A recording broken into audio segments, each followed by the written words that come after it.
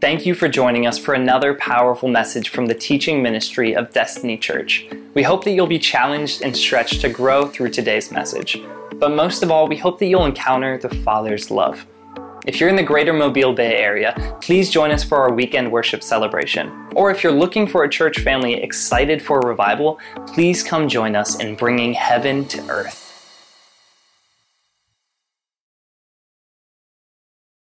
Today, as I talk to you, I'm going to talk to you about what happens in preparation for the table. Now, I come from a big family, so there were 8 of us kids, and at one time there were 8 of us in. Sorry, 7 of us kids. I'm thinking 8 is enough. That old show.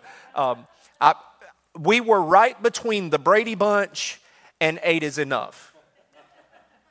And so we had 7 of us. And so at one point, there were 9 of us living in our house with my mom and dad included. So we had this really long table because we all got together at the table.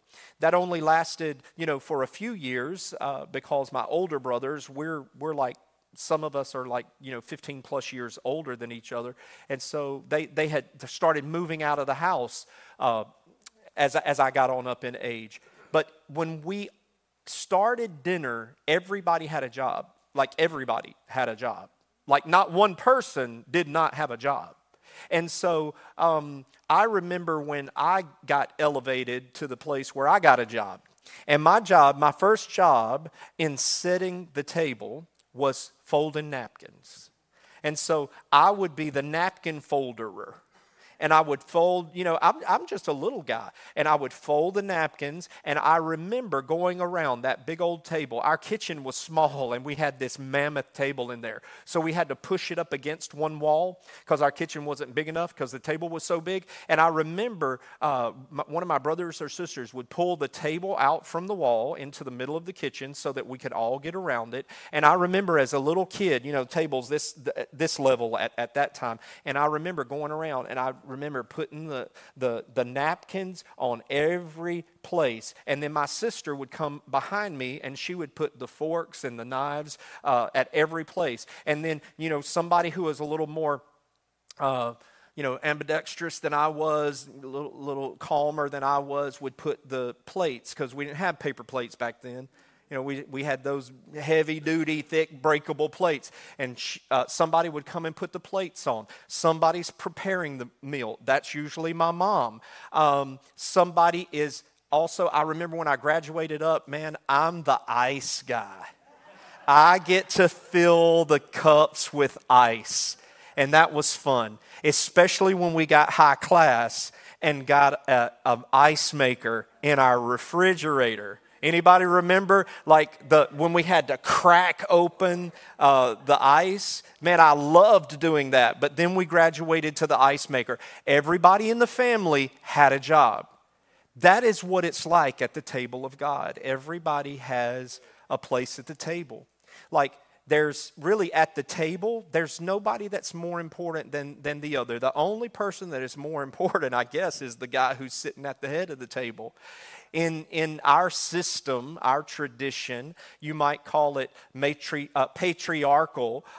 You might some people might even call it misogynistic in our culture that's so woke today. But my daddy, he sat at the head of the table. Never changed. We didn't really change around in our house. Like at our house now, Shay, we just sit wherever we want to. But not in my day. My dad always sat at the head of the table. And that position garnered this place of authority and respect. And whenever my dad would be away, because he was a fireman, he worked 24 hours on, and then he was off for 48 hours. So he was gone a night and then at home 2 nights. And that happened my entire life until he retired. And on the night that he was away, oh, the vying for position.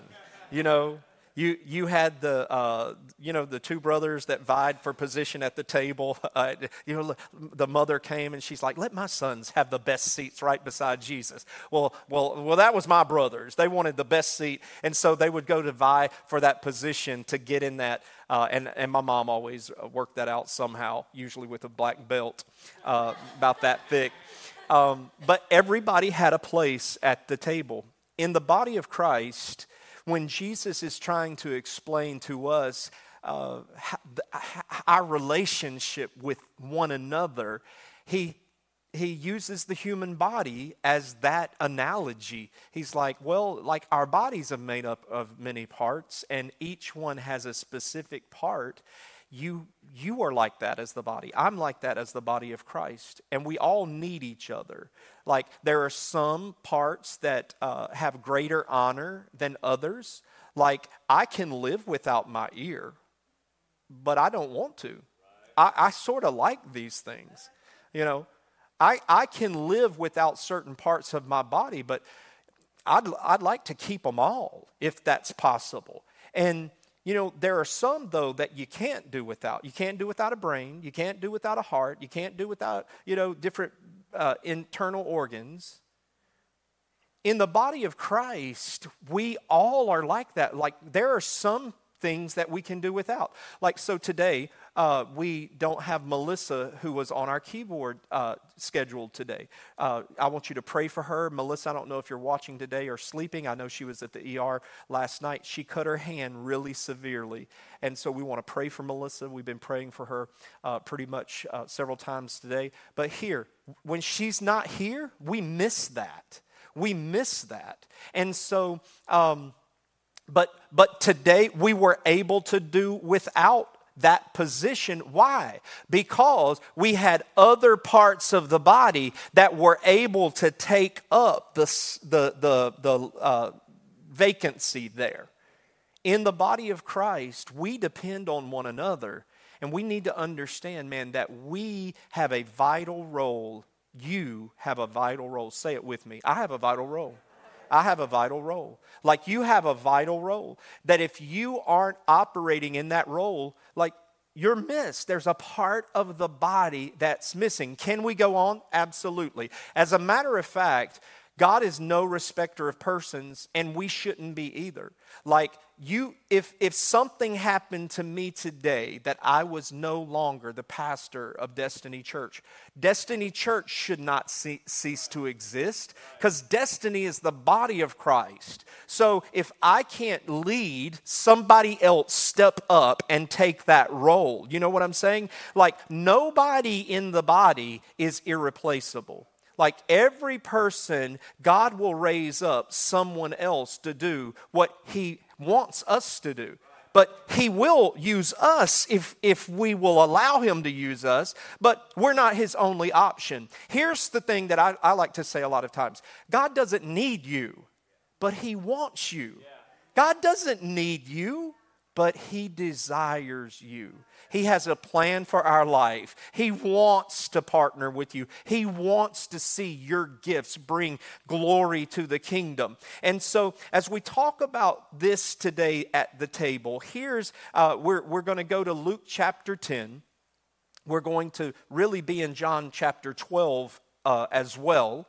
And the reason we're going to go to these two different chapters is because they're talking about not necessarily the same event, but at the same location. So they're with the same people in the story. They're two different events, but same story that we're talking about. So Luke chapter 10, and then John chapter 12 as we get there in just a few minutes. And I just want to share with you in this series, here is the thing that I want us to drive home today. So when you walk out of the building today and they go like, hey, what'd preacher preach on today? You should be able to tell them this, that we serve Christ with our hands and our heart. You need both. Like, and as I say those, I'm using them in like a symbolic way. We serve Christ with our hands. That's our abilities, our talents. That's gifts that you have. we serve him with those. That's our hands. Sometimes it's our physical hands. And then we serve him with our heart as well. And we don't serve him with one or the other. We serve him with both. That's like we worship him in spirit and truth. It's not one or the other. It's both. Last week I talked to you about a culture of invitation and a culture of hospitality. You need both of those. You don't just need to invite people and then they're, into your world and you don't make them feel welcome, or you don't love them well, or you don't, take care of their need. Like when I have the AC people come to my house or the plumber come to my house, like I always, hey, can I get you guys a soda? Would you guys like a drink? I mean, I could have this attitude of, look, do your job, just do your job, get my stuff fixed, and I'm paying you for it. I don't need to sit here and talk to you. I don't have to be, chitty-chatty. Of course, anybody who knows me knows that I have to be chitty-chatty. It's one of my gifts, or so, I think. But I'm going to be hospitable to those folks, man. I'm like, what can I help you with? How's your kids doing? Like if they tell me any story about them, I'm asking about Aunt Mabel the next time they come, because I want to build a relationship with them. Because again, they're a contact that may not just be there for my refrigerator or whatever system that they're fixing. They actually might be there because that's my day to prophesy over them, or my day to lay hands on them and watch them be healed. You know what I'm saying? Or my day to encourage them in the Lord, or maybe introduce them to the Lord. So when we serve Christ, we serve him with our hands and we serve him with our hearts. Our heart is that passion. That our heart is authenticity. That heart is laying down my agenda to pick up his agenda. And so as we look at this today, I want to go to Luke chapter 10, and let's start there. Okay, Luke chapter 10. And Jesus, he's going to the home of Mary and Martha and Lazarus. And in verse 38 of chapter 10, as Jesus and the disciples continued on their way to Jerusalem, they came to a certain village where a woman named Martha welcomed him into her home. I'm telling you, your home is a tool for the kingdom. Well, Pastor Rife, we got our bathroom tore up. We can't invite anybody. Well, guess what? People still need loving, and people still need community, and people are still going to heaven and hell every day that your bathroom's not finished. Yeah. Who gives a royal rip about your bathroom? Yeah. Like, it's not about what your house looks like, even though I do believe we should, because one of our core values at Destiny, and I believe that ought to be one of your core values at home, we give God our best. Every house that I've ever lived in, the ones that I've rented, I left it better. I planted landscape that I knew I wasn't even going to take with me. Why? Because I like landscape around my house. And if I got to live in this house 6 months while my other house is getting built, I'm going to put some bushes or some flowers or something here. Because I give God my best in everything. And so, here we are. She's at her home. She invites Jesus in verse 39. Her sister Mary sat at the Lord's feet listening to what he taught. But Martha was distracted by the big dinner she was preparing. All right? She came to Jesus and she said, Lord, doesn't it seem fair to you that my sister just sits here while I do all the work? Tell her to come help me. But the Lord said to her, Dear Martha, you are worried and upset over all these details. And there's only one thing worth being concerned about. Mary has discovered it. And it will not be taken away from her. Like, I know you've probably heard this preached 100 different ways and 100 different times. But come on, let's just dive into it one more time with me. Because we serve Christ with our hands and our heart. Right here you see Martha, she's serving the Lord well with her hands. Even her heart, to a degree, because she even welcomed him, so that takes a little bit of heart. She welcomes him into her home. But as she welcomes him into her home, she's distracted. And I can only imagine what she's distracted about. Maybe the giggly tone of Mary laughing at one of Jesus' jokes. And it's just getting under her apron, just getting under her skin, where she's just like, I'm in here doing all the work, and Mary is out there, oh, Jesus, tell it again, how you walked on the water. And man, she's just getting irritated and distracted. She ain't worried about no miracle of walking on the water. Tell us about how you multiplied those loaves. Not once, but twice. Oh, my God. Yeah. Oh, she don't care about any manifestation of miracle. She's irritated. Mary done got on her last narrib. She's upset. And so she's distracted. You ever been upset? Your nerves have just got the best of you, and it will cause you to lose focus in a New York second. And all of a sudden, what you are called to do. Come on, man. Come on. You upset because somebody else is doing what they was called to do. Jesus, I got chill bumps just saying that. Like, you're upset over what somebody else was called to do, because you stressed out, because you distracted in what you are trying to do. I ain't got enough people on my team. Well, join the club. I ain't got enough people on my team club, because hello, Jesus, he had that club too. You know what I'm saying? He even said when they came to him, Jesus, we ain't got enough. He's like, pray to the Lord of the harvest. Join the club. Everybody's got that problem. It's going to happen to the day you see Jesus face to face up in heaven one day. Like, there ain't ever going to be enough of them. So do the best you can do. And so she's irritated, she's perturbed in her calling. And so look at what she does. She goes out and she addresses Jesus, and she says, Lord, doesn't it seem unfair that my sister just sits here while I do all the work?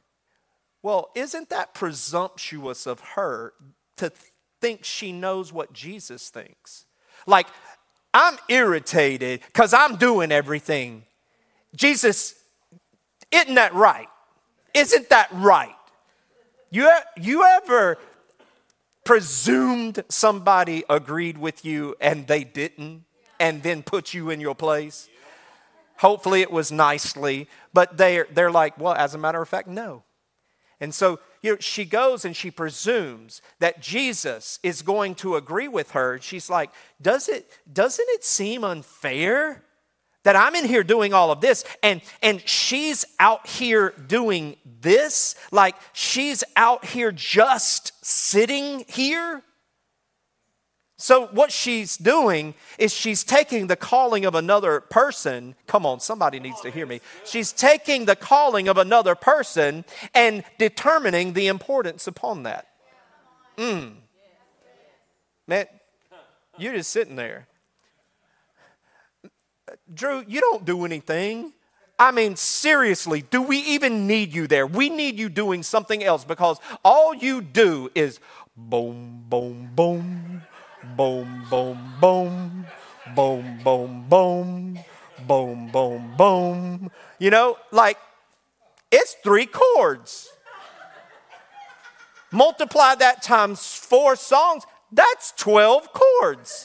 You know what I'm saying? Now, obviously, I'm really oversimplifying that. But here's the deal.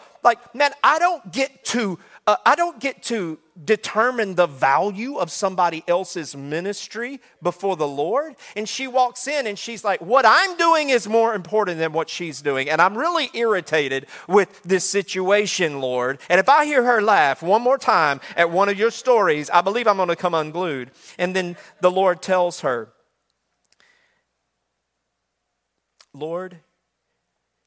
the Lord said to her, Mary, or Martha, you're worried and upset over all these details. like, here's the beautiful thing about Jesus. Jesus didn't deny that there were details. I know there's potatoes that's got to get cut up. I know carrots have got to be washed off. I know there's fish that has to be scaled and filleted. I know that there's all this stuff. Jesus did not deny that there was a lot of stuff going on. And he didn't deny that there's a lot of stuff happening there. As a matter of fact, if we would just pause sometimes, that we go, God, okay, what are you doing here? What's the most important thing? What are you doing in this moment? That, like, I believe people will chip in and help.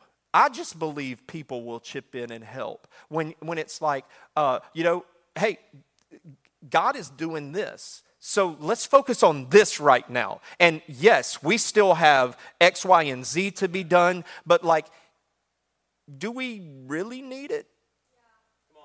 Is it something we could just let go today? Or could we say, let's focus on this and we'll get some help to do that? I mean, I really am like we just need to focus on what's the most important thing. And Jesus, his response to her was, you're upset and worried over all these things, but there's one thing. One thing. There's only one thing worth being concerned about. And Mary has discovered it. Wow. Come on, man. She discovered what it was. How did she discover it? Who told her that secret? Who told her that secret? Why hasn't Mary found, or Martha found it yet? But she discovered it, and Jesus said, listen, I'm just telling you, I'm not taking that away from her. I'm not taking that away from her. Okay? So there's the crux of what I wanted to share with you. And I just want to go into this. There's 3 lessons, I believe, that we can learn out of this. Number 1, that there's duty before desire. Sorry. That's up there wrong. It's desire before duty. All right? So that's wrong on the screen. That's my fault. It's desire before duty. Even Jesus said, if any man desires to follow me, he must first take up his cross. That's duty. Well, Pastor Rife, he just said it's first. Yes, but you have to have desire before the first thing. So if any man desires to come after me, there's got to be this desire that's there first. Man, that really bothers me that I messed that point up on the screen. Like, Jesus, help me, Holy Ghost, to get back in my peace of mind. But it's desire before duty. All right? And here's the thing about that. Many times we desire position before presence in the body of Christ at the table. I can't tell you how many people that I've come in contact with that they have a desire for a position at the table. And I'm like, what I want to know is, have you been in his presence? Because I don't care if you're the best guitarist. I don't care if you are the best children's church teacher. I don't care if you're the best X, Y, or Z in your area of expertise. Have you been with Jesus? As a matter of fact, when people saw the disciples out in public, they said, we know you are his disciples. We perceive that you have been with him. Like, you've been with him, haven't you? Yes, you have, because you're talking like he talks. And I've seen him lay hands on people just like y'all laid hands on people. You can't tell me you have not been with him. Like, I've seen him speak to things and it actually happened. And I've been over in the corner watching you, and you spoke to some stuff and it actually came to pass. You prophesied over it and it actually happened. I know you've been in his presence. So there's always presence before position. There's always a desire before duty. Like, what is our desire? That's like, man, I get it. We got a message to get to. I get it that we have other things to do. I get it that the good stuff. Well, we can't even say buffet now because they don't have those anymore. But it used to be, I get it, that the good food is going to already be scraped up off the buffet before you get out to the restaurant. But what is more important, the peach cobbler or his presence? Like, what is more important? And it's like, dude, it's like, we come together as a church body 1 or maybe 2 times a week in our culture. And like, dude, when we come here, this should be our focus. This should be our focus. Everything else is secondary. Everything else. Your family is secondary. You got relatives come. I'm fixing to step on somebody's toes because I know there are people that you are not willing to go here with me. Like, if your family comes to town and they've been here multiple days and they are not church-going people and, they don't want to come. You've invited them and they don't want to come. They've been here for 4 days. They're leaving on Tuesday. Not this afternoon, not tomorrow, but on Tuesday. But you don't come to church? What? I'm telling you, I straight up will tell my family and have told my family, I will see y'all when I get back. Because today is the Lord's day. I'm going to the Lord's house. I was glad when they said, let us go into the house of the Lord. What Jesus said, if you don't hate your mother and father, you're not worthy to come follow me. He didn't mean that literally, but he's just making a point. Like, dude, if you're willing to put that over this, then something's wrong. It's a desire. When we come into this house, man, we should have a desire. I'm going to be your number 1 cheerleader in worship, but I can't give you desire. You know what I'm saying? I used to say worship leaders should not be cheerleaders. And I'm like, I've sort of changed my mind about that over the years because I'm like, no, we are. We lead people. We lead people. And there are times where I'm going to lead you. I'm basically cheering you on. Like when I came up and said a few minutes ago, like, God, man, when y'all sing like that, it is absolutely amazing. Do that every week. Do that every week. Do that every week. Watch his presence come in. I don't know if y'all felt it when we were worshiping, but there was a certain time where I felt him come into the room. It wasn't like he wasn't here before. If you've been around Destiny, you've heard me talk about the glory of the Lord. There is God's omnipresence, and then there's his glorious presence. There's his supernatural manifested glory. And so there are times where we come into the room. Is God here? Yes, he's here. He's omnipresent. But there is a time where his manifest glory will begin to come. And I don't remember what song it was, but I felt that glory enter the room and I could sense it. And that's when the people of God come into an anthem of praise because he lives in the praises of his people. Amen. And so when we lift him up, it's like, I've told you this before, it is like the Holy Ghost dove call. It's like that,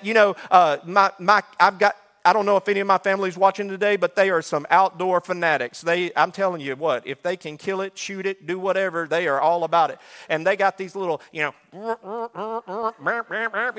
call all these different ducks and animals and all kinds of things. I'm telling you what, there's one of those in the supernatural kingdom, and it calls the dove. It calls Holy Spirit, and it is called praise. It's called when the people lift up God and worship him. I'm telling you what, God, he ain't going to pass us by. He's going to stop and manifest his glory in the room. And that's the place where we always want to get, because in the manifest glory, that's where the healer comes into the room. That's where the deliverer comes into the room. That's where the supernatural Shekinah glory manifests itself, and healings and miracles and all kinds of things take place. Whereas there are churches all over the globe meeting today, and all they are experiencing is God's omnipresence. He's there, but there's nothing happening because they have not pursued him to that level. Amen. So there's desire before duty. There's the presence of God before my position. And always we come together to worship him before we work. All right. The second thing is this. People are the priority. Always. Who was the priority at this party? It was Jesus. Jesus is the priority. Mary figured that out. Mary figured out that it's more important that I sit and listen than cut up lentils for the soup or make matzo balls. Like, I need to be at his feet. I need to be learning at his feet. I don't know, maybe she needed something that Martha had already gotten. But do you understand? Because in the body of Christ, we're like that a lot of times. I'll judge you by my level of maturity. I'll judge you by what I already know. But I won't give you the grace that I needed back when I needed it. Because I've already, gotten to this certain place in my maturity continuum in the Lord. And it's like, but you're not there. Maybe, and I'm not saying she needed it, but maybe she just wanted to be at his feet. But Jesus, he said that's the place in that moment that it needed to happen. And so, she comes into this house, or he comes into this house, and both of the ladies in the house are doing something for Jesus. But she, meaning Mary, is sitting at his feet because she knows that Jesus is the priority in this particular thing. Listen, when you invite somebody to your house, when you invite somebody out to lunch, do not do anything that would take away from them being the priority. Turn your phone over, text your wife or kids or whoever, and let them know, hey, I'm going to be in a meeting for the next 30 minutes. If you need me, it needs to be an emergency. And have a little secret text or something. Just text me 911, and that means, hey, I have to call my daughter because this is a serious thing. They'll understand that, but dude, when you are talking to them and every few minutes it's like, zzz, zzz, zzz, if you were with me, this is my phone. I never have it on. If you ever hear my phone ring, it's a special day because this will drive you crazy and I don't want it interrupting anything. When you come into my house, you're more important than anything in my house. You're the center of attention. That's how we should make people feel. That we're making them feel valued. Jesus, basically, what you're doing is you're giving them a sort of honor, or you're giving them honor that is a sort of worship. I'm not saying worship them as God. You're giving them honor. And so this blesses them, but it also blesses the Lord. Love God, love people. Love God as love the Lord thy God, love his people. All right? And so people being the priority always. And then this kind of leads us into the next part here. And I want us to read John chapter 12 real quick. 11 verses. You there? John chapter 12. Same people in the story, all right? But it's a different instance. 6 days before the Passover celebration, Jesus arrived in Bethany. That's like Daphne would be their home. Bethany is the home of Lazarus. That's where Martha and Mary lived. The man he had raised from the dead. A dinner was prepared in Jesus' honor. Martha served. That's her part. Lazarus was among those who ate. I want that job.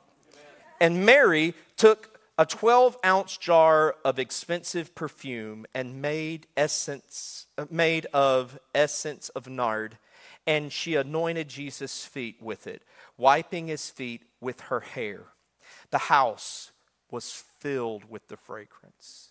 So, again, where are they at? They're in Bethany. Where are they at? The home of Lazarus. I don't know that they're actually at his house, but his hometown. Some people say that this is, when you get into studying this stuff, I don't know if it's important for you to know this today, but, you get into studying, and many people think that that's the house of Simon the leper, and that they could all be interconnected relationally and whatever. But the point being, they're in Bethany. That's where Lazarus, Mary, and Martha live. They could possibly be at their house, but whoever's house they're at, they're fixing the meal. So Martha, she must be a good cook because every time you come across that woman, she's cooking. So she the one. All right? And I don't know, But Mary might not even be a good cook. Like, y'all ever tried to do something, it's like, baby, that ain't your gift. Like, that ain't your gift. I had to tell somebody one time, and they got mad. I'm like, I went to a church one time. I was the youth pastor there, and there was a kid on the worship team, and I'm like, I don't know who put y'all in this position, but baby, that ain't your gift. And I had to be the one. And everybody got mad at me. Like maybe fixing meals wasn't her gift.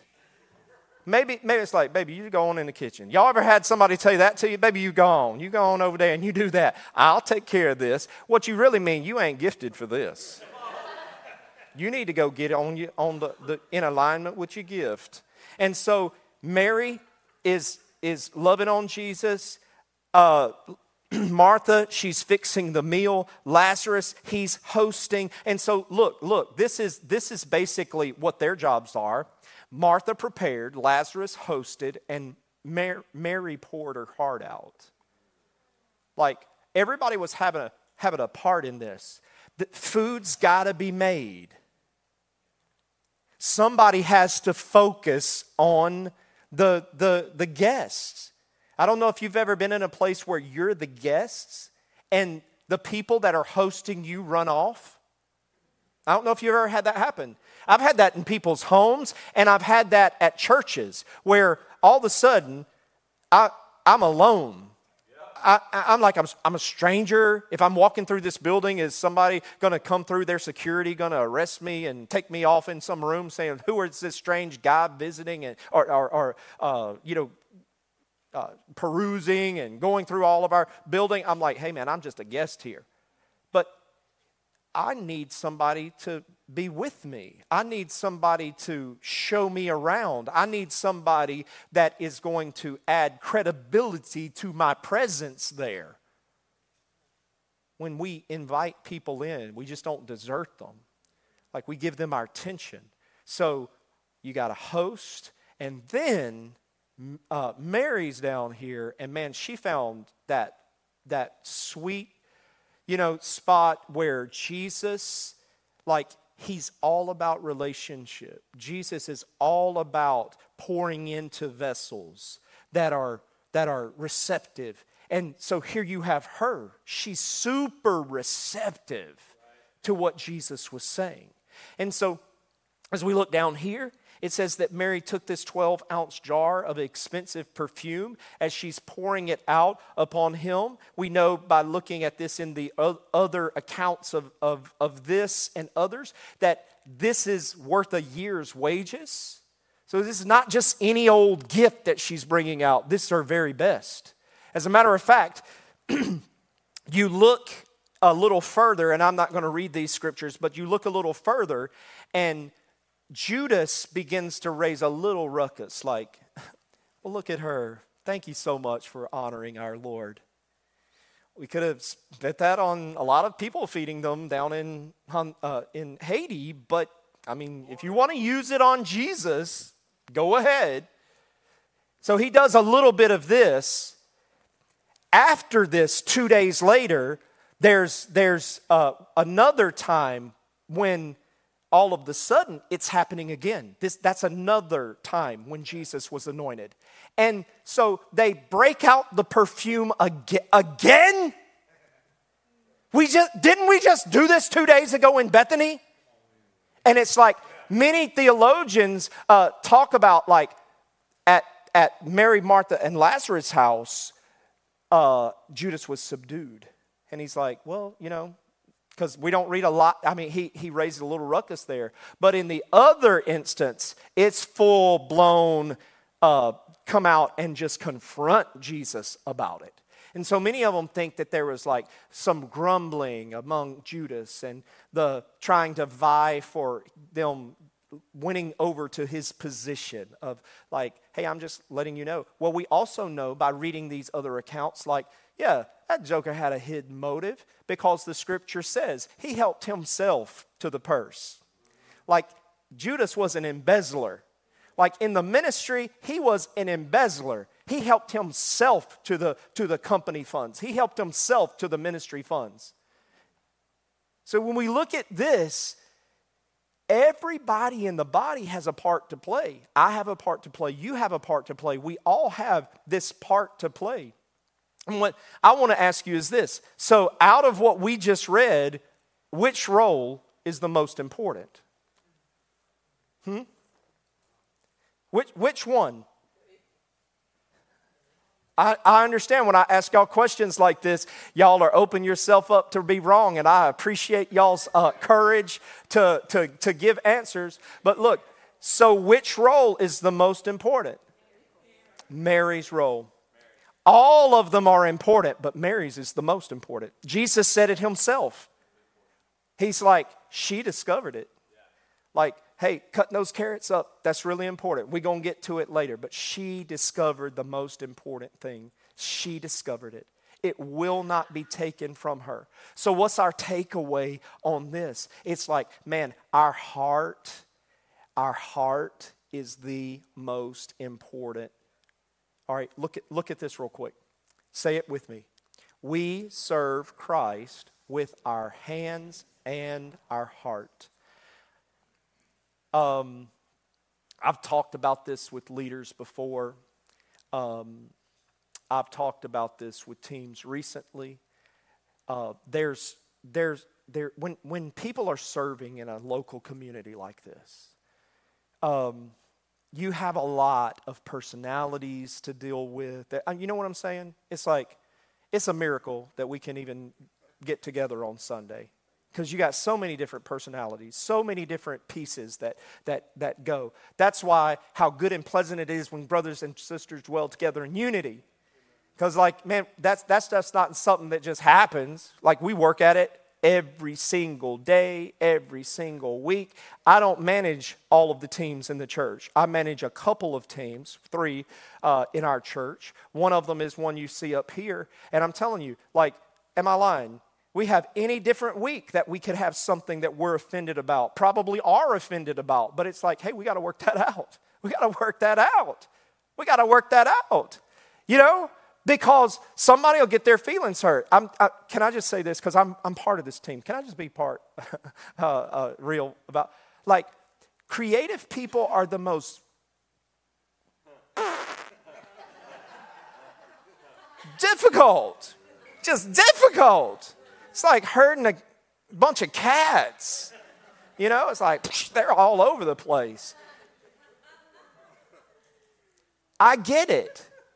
Because it's not because Murtis on the organ is just trying to be difficult and she got an agenda to go in and be all difficult. No, it's because the devil hates worship. The devil hates worship. The devil does not want there to be a flow so that God's presence comes in. So it's so important that we don't just serve him with our hands, but we also serve him with our hearts, knowing that, listen, I'll get offended and I'll offend people, you know? And we're going to love each other and we're going to work through it. Because it's more important that I bring my heart to the table than my gift to the table. We can't just bring our gift to the table without bringing our heart to the table. And I don't know, but somebody play me some music. Drew, do you want to come, or anybody? I'm good with that. All right. It's only 3 notes, brother.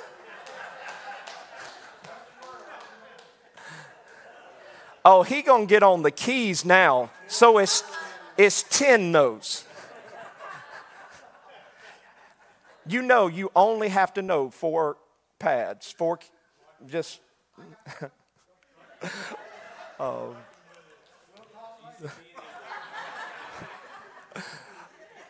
But can I tell you what's happening right here between us? That's what you get when you have community. That's what you get when you're in love with each other. That's what you get when you become family, you know, that you can just play a little bit. So let me just kind of wrap this up for you. How do I put this into like everyday life? How do I put this into everyday life, Pastor Rife? Because it's all about, in these lessons from the table, it's all about like learning, okay, so if everybody has a part to play at the table in your house, somebody's got to take out the trash, somebody's got to do the laundry, somebody's got to make the bed, somebody's got to cut the lawn, somebody's got to wash the car, somebody got to pay the bills, somebody got to make the money to pay the bills. Like, it's just a lot of common sense. Well, it's like that in this house. Like, our fellowship today is not happening. This koinonia that's happening in this house, it's not just happening because, we just showed up and it happened. It happened because there was planning and preparation that went into it. It happened because there's a lot of different people doing things. Many of them that you don't even see that they're doing things. Many things happened this week that happened before we even got here today in anticipation for us getting here. And every piece is important to the puzzle. And nobody even knows the media people are back there until something goes wrong and they're like, oh, what are y'all doing wrong back there? Nobody even knows they exist. They don't even know those guys' names. Look at them for a second. They're back there in this dark cave, come out of darkness into the marvelous light, But there is so much that they do that, like, it adds to what we do here. There's so much that happens up here. Like, we're not just up here singing songs. Like, there's stuff that these guys do that I don't have the capacity or the ability to know how to do that stuff. There's stuff that people do on this team. They take up the slack when somebody else has to, have a little grace. They do stuff to help some of us who are slower in like, for me, that person can be me because it is me many times. And I'm like, can y'all have grace on me because I'm not a professional? And like, can you just have grace on me? And you don't know it. Like, I hate to divulge some of our Wizard of Oz secrets to you, but it shocked me and traumatized me when I found out that the wizard was that little gray-haired man behind the curtain. But again, some of y'all religious people, chill out. I'm not advocating wizardry or sorcery, but in our ear. I'm just, in our ear, where our monitors are, there will be times where you don't know it, but I'm like, I don't know where to come in. I don't know where to come in. I've tried it. I've practiced the song 80,000 times. I don't know how. Can you help me? And in my ear, there'll be, sometimes it'll be Hunter, sometimes it'll be Brandon, but in my ear, and y'all are perfect. Y'all don't need this. Y'all aren't remedial worship leaders like me. But I'm like, hey, and in my ear, they'll be going, chorus, 2, 3, 4, and they'll be counting me in my ear. What are they doing? They are helping me. You don't even know it. Now you're going to be wondering. But you don't even know it. But what they're doing, that is a vital part. It's so little, but it's major to what happens in the room. When we all come together and when we do our parts. We got people over there that are praying, prophesying over our children. They are not, well, some of them, even in our children's area, like the little ones, they still prophesy over them. Like, they're not, like, you should be getting little prophecy cards every now and then. Like, they don't just go back there and babysit your kids. Like, they are taking that stuff seriously. So, Pastor Rife, how do I live this out? I think it's just two things. One is examine whether you have a healthy balance of serving the Lord with your hands and with your heart. All right, so examine that. You're not going to be able to fully do it in this room today. I'm just trying to plant the seed. If you want to apply this, God, am I really doing this with my heart? Or am I Martha? Am I upset, irritated, mad? Have I lost my joy because I'm focusing on something else? Like, have I lost my heart? Sometimes people just lose the focus of their ministry. Like, you lose the focus of how important it is. It's like, dude, do you not realize? I was talking to somebody recently. And even today I was talking to Butch and prophesying over him before with our volunteers. And I said to Butch, I said, I don't know that Butch has any of these aspirations, but probably, I don't think I've ever really heard you sing, Butch, but you're probably never going to be on our worship team. I've never heard you sing, but, you could try out if you want to. But I've never seen you pick up an instrument, not even a kazoo. Like, I've never seen you play an instrument. You probably are never going to be on the team that leads in worship. But if you wanted to do that and you didn't have that ability, and then over here you have this other incredible gift, like, you might be so off focus. See, I would love to be playing the keys. I would love to play a guitar. I've taken some lessons in those things, and I'm not saying I can't do it, but I tried and I couldn't. And I don't know why, because that seems like such a thing that I should be able to do. I don't know why, but I don't need to, because we have those. So I talked to Butch and I said, Butch, like, you got a gift that, like, not a lot of people have. Like, you have the gift of generosity. Like, I don't mean he just gives. He's faithful in his giving. But I'm talking about he has the gift of generosity. Like, he seeks out opportunities to give. Now, I don't know, you might be dying and cringing right now inside because of me talking to you. I'm just loving on you, man. That man is why we have these. I think you're why we have this. And then Drew wouldn't tell you this, but I'll tell you this. Drew is why we have that. You see what I'm saying? Like, they have a gift of generosity. They have a gift that so many times, if you're not careful, you'll get distracted by what your gift is. And I'm telling you, brother, I wish we had more of those gifts. I'm not just talking about people I'm talking about the gift of generosity. So what is your gift? Like, what is your gift? And do you have a healthy balance between serving the Lord with your hand or with your heart? Like, are you physically doing it, but maybe your heart's not in the right place? Or you get often the other end of that spectrum where you got people that it's like, oh, Jesus, Jesus, Jesus. Praise God, Jesus, Jesus, Jesus. They walk in the door, Jesus, Jesus, Jesus. Oh, man, woo, I'm in the glory cloud. I'm in the glory cloud, the glory cloud. Hey, man, I just got to get to the sanctuary. I'm just in the presence, in the presence, in the presence. Now, I'm not making fun of those people because I've been that person. And I love that. However, man, we're short today. We need somebody to love on our babies. I can't do that, man. I just feel the Lord just speaking to me. Yeah, the Lord just did when I told you. It came out of my mouth. If you're so spiritual that you can't hear the voice out of the person that just is standing in front of you, why? Because you think he's in the cloud, in the sanctuary, over the drums, and you got to get close to that and let somebody wave some flags over you and blow a shofar 2 or 3 before you can hear it. And Doug, you know I love you. And flag people, y'all know I love you. Or you wouldn't be doing that here. I love you.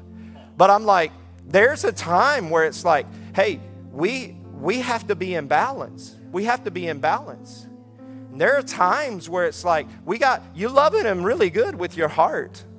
You loving him really good with all your propheticness. But it's like, we need some propheticness in the nursery today. We need some propheticness in the parking lot today. We need some propheticness at the welcome desk today.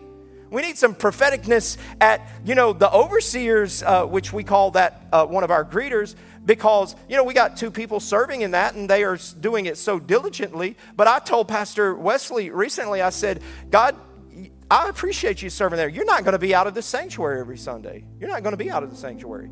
Well, I just don't want to serve in children's ministry because, I just want to be in the presence of the Lord. He is back there. Take him back there and prophesy over them. And if you're serving in another area, you're not just doing work. You are doing it as unto the Lord. Paul told the Colossians, whatever these find to do, do it as unto the Lord. So if you open the door, open it like you're doing it for Jesus. If you're wiping little heinies in the nursery, do it like you're doing it for the Lord. If you're playing a musical instrument, like you're doing it for the Lord. So anyway, sorry I'm beating that dead horse to ground, but I'm just telling you, man, just be in balance with that. And here's a very practical thing. Volunteer to serve with your gifts and abilities. And you can do that at dci.life. Like, volunteer. Listen, I get it. There are people that, Erica Dees, she'll be with us in a few weeks. She's one of those that she came into our church, and she was tired, and she was wounded, and she had scars from a very painful experience. And she came in, I remember, she sat right back there on the very back row. And she sat for, I don't know, I think a whole year before she did anything. And when I talked to her, I didn't press her or anything. She said, Pastor, I just want you to know that this is where I'm at. I just need to receive. I'm like, you know what, Martha, or Mary? You know what, Mary? Because I need some Marthas right now. And I know you preach. And I know you X, Y, or Z. But you need to be a Mary right now. You just need to sit, listen, and receive. And once she got through that season, man, she healed up. She strengthened up. She'll be here in a couple of weeks. But she is out there doing the work of kingdom expansion. So it's not about you just getting to work doing something. But at some point, we don't all have to do everything, but all of us have to do something. You know, that's just the body. And so what's it like at the table? Everybody has a job. Everybody has a job. And yours can be a little job, folding napkins or putting the forks on the table. Or if you want to cook the meal, you can do that too. If you want to serve the meal up, you can do that too. But you also have to show me, God, the house, that you know how to fold some napkins first.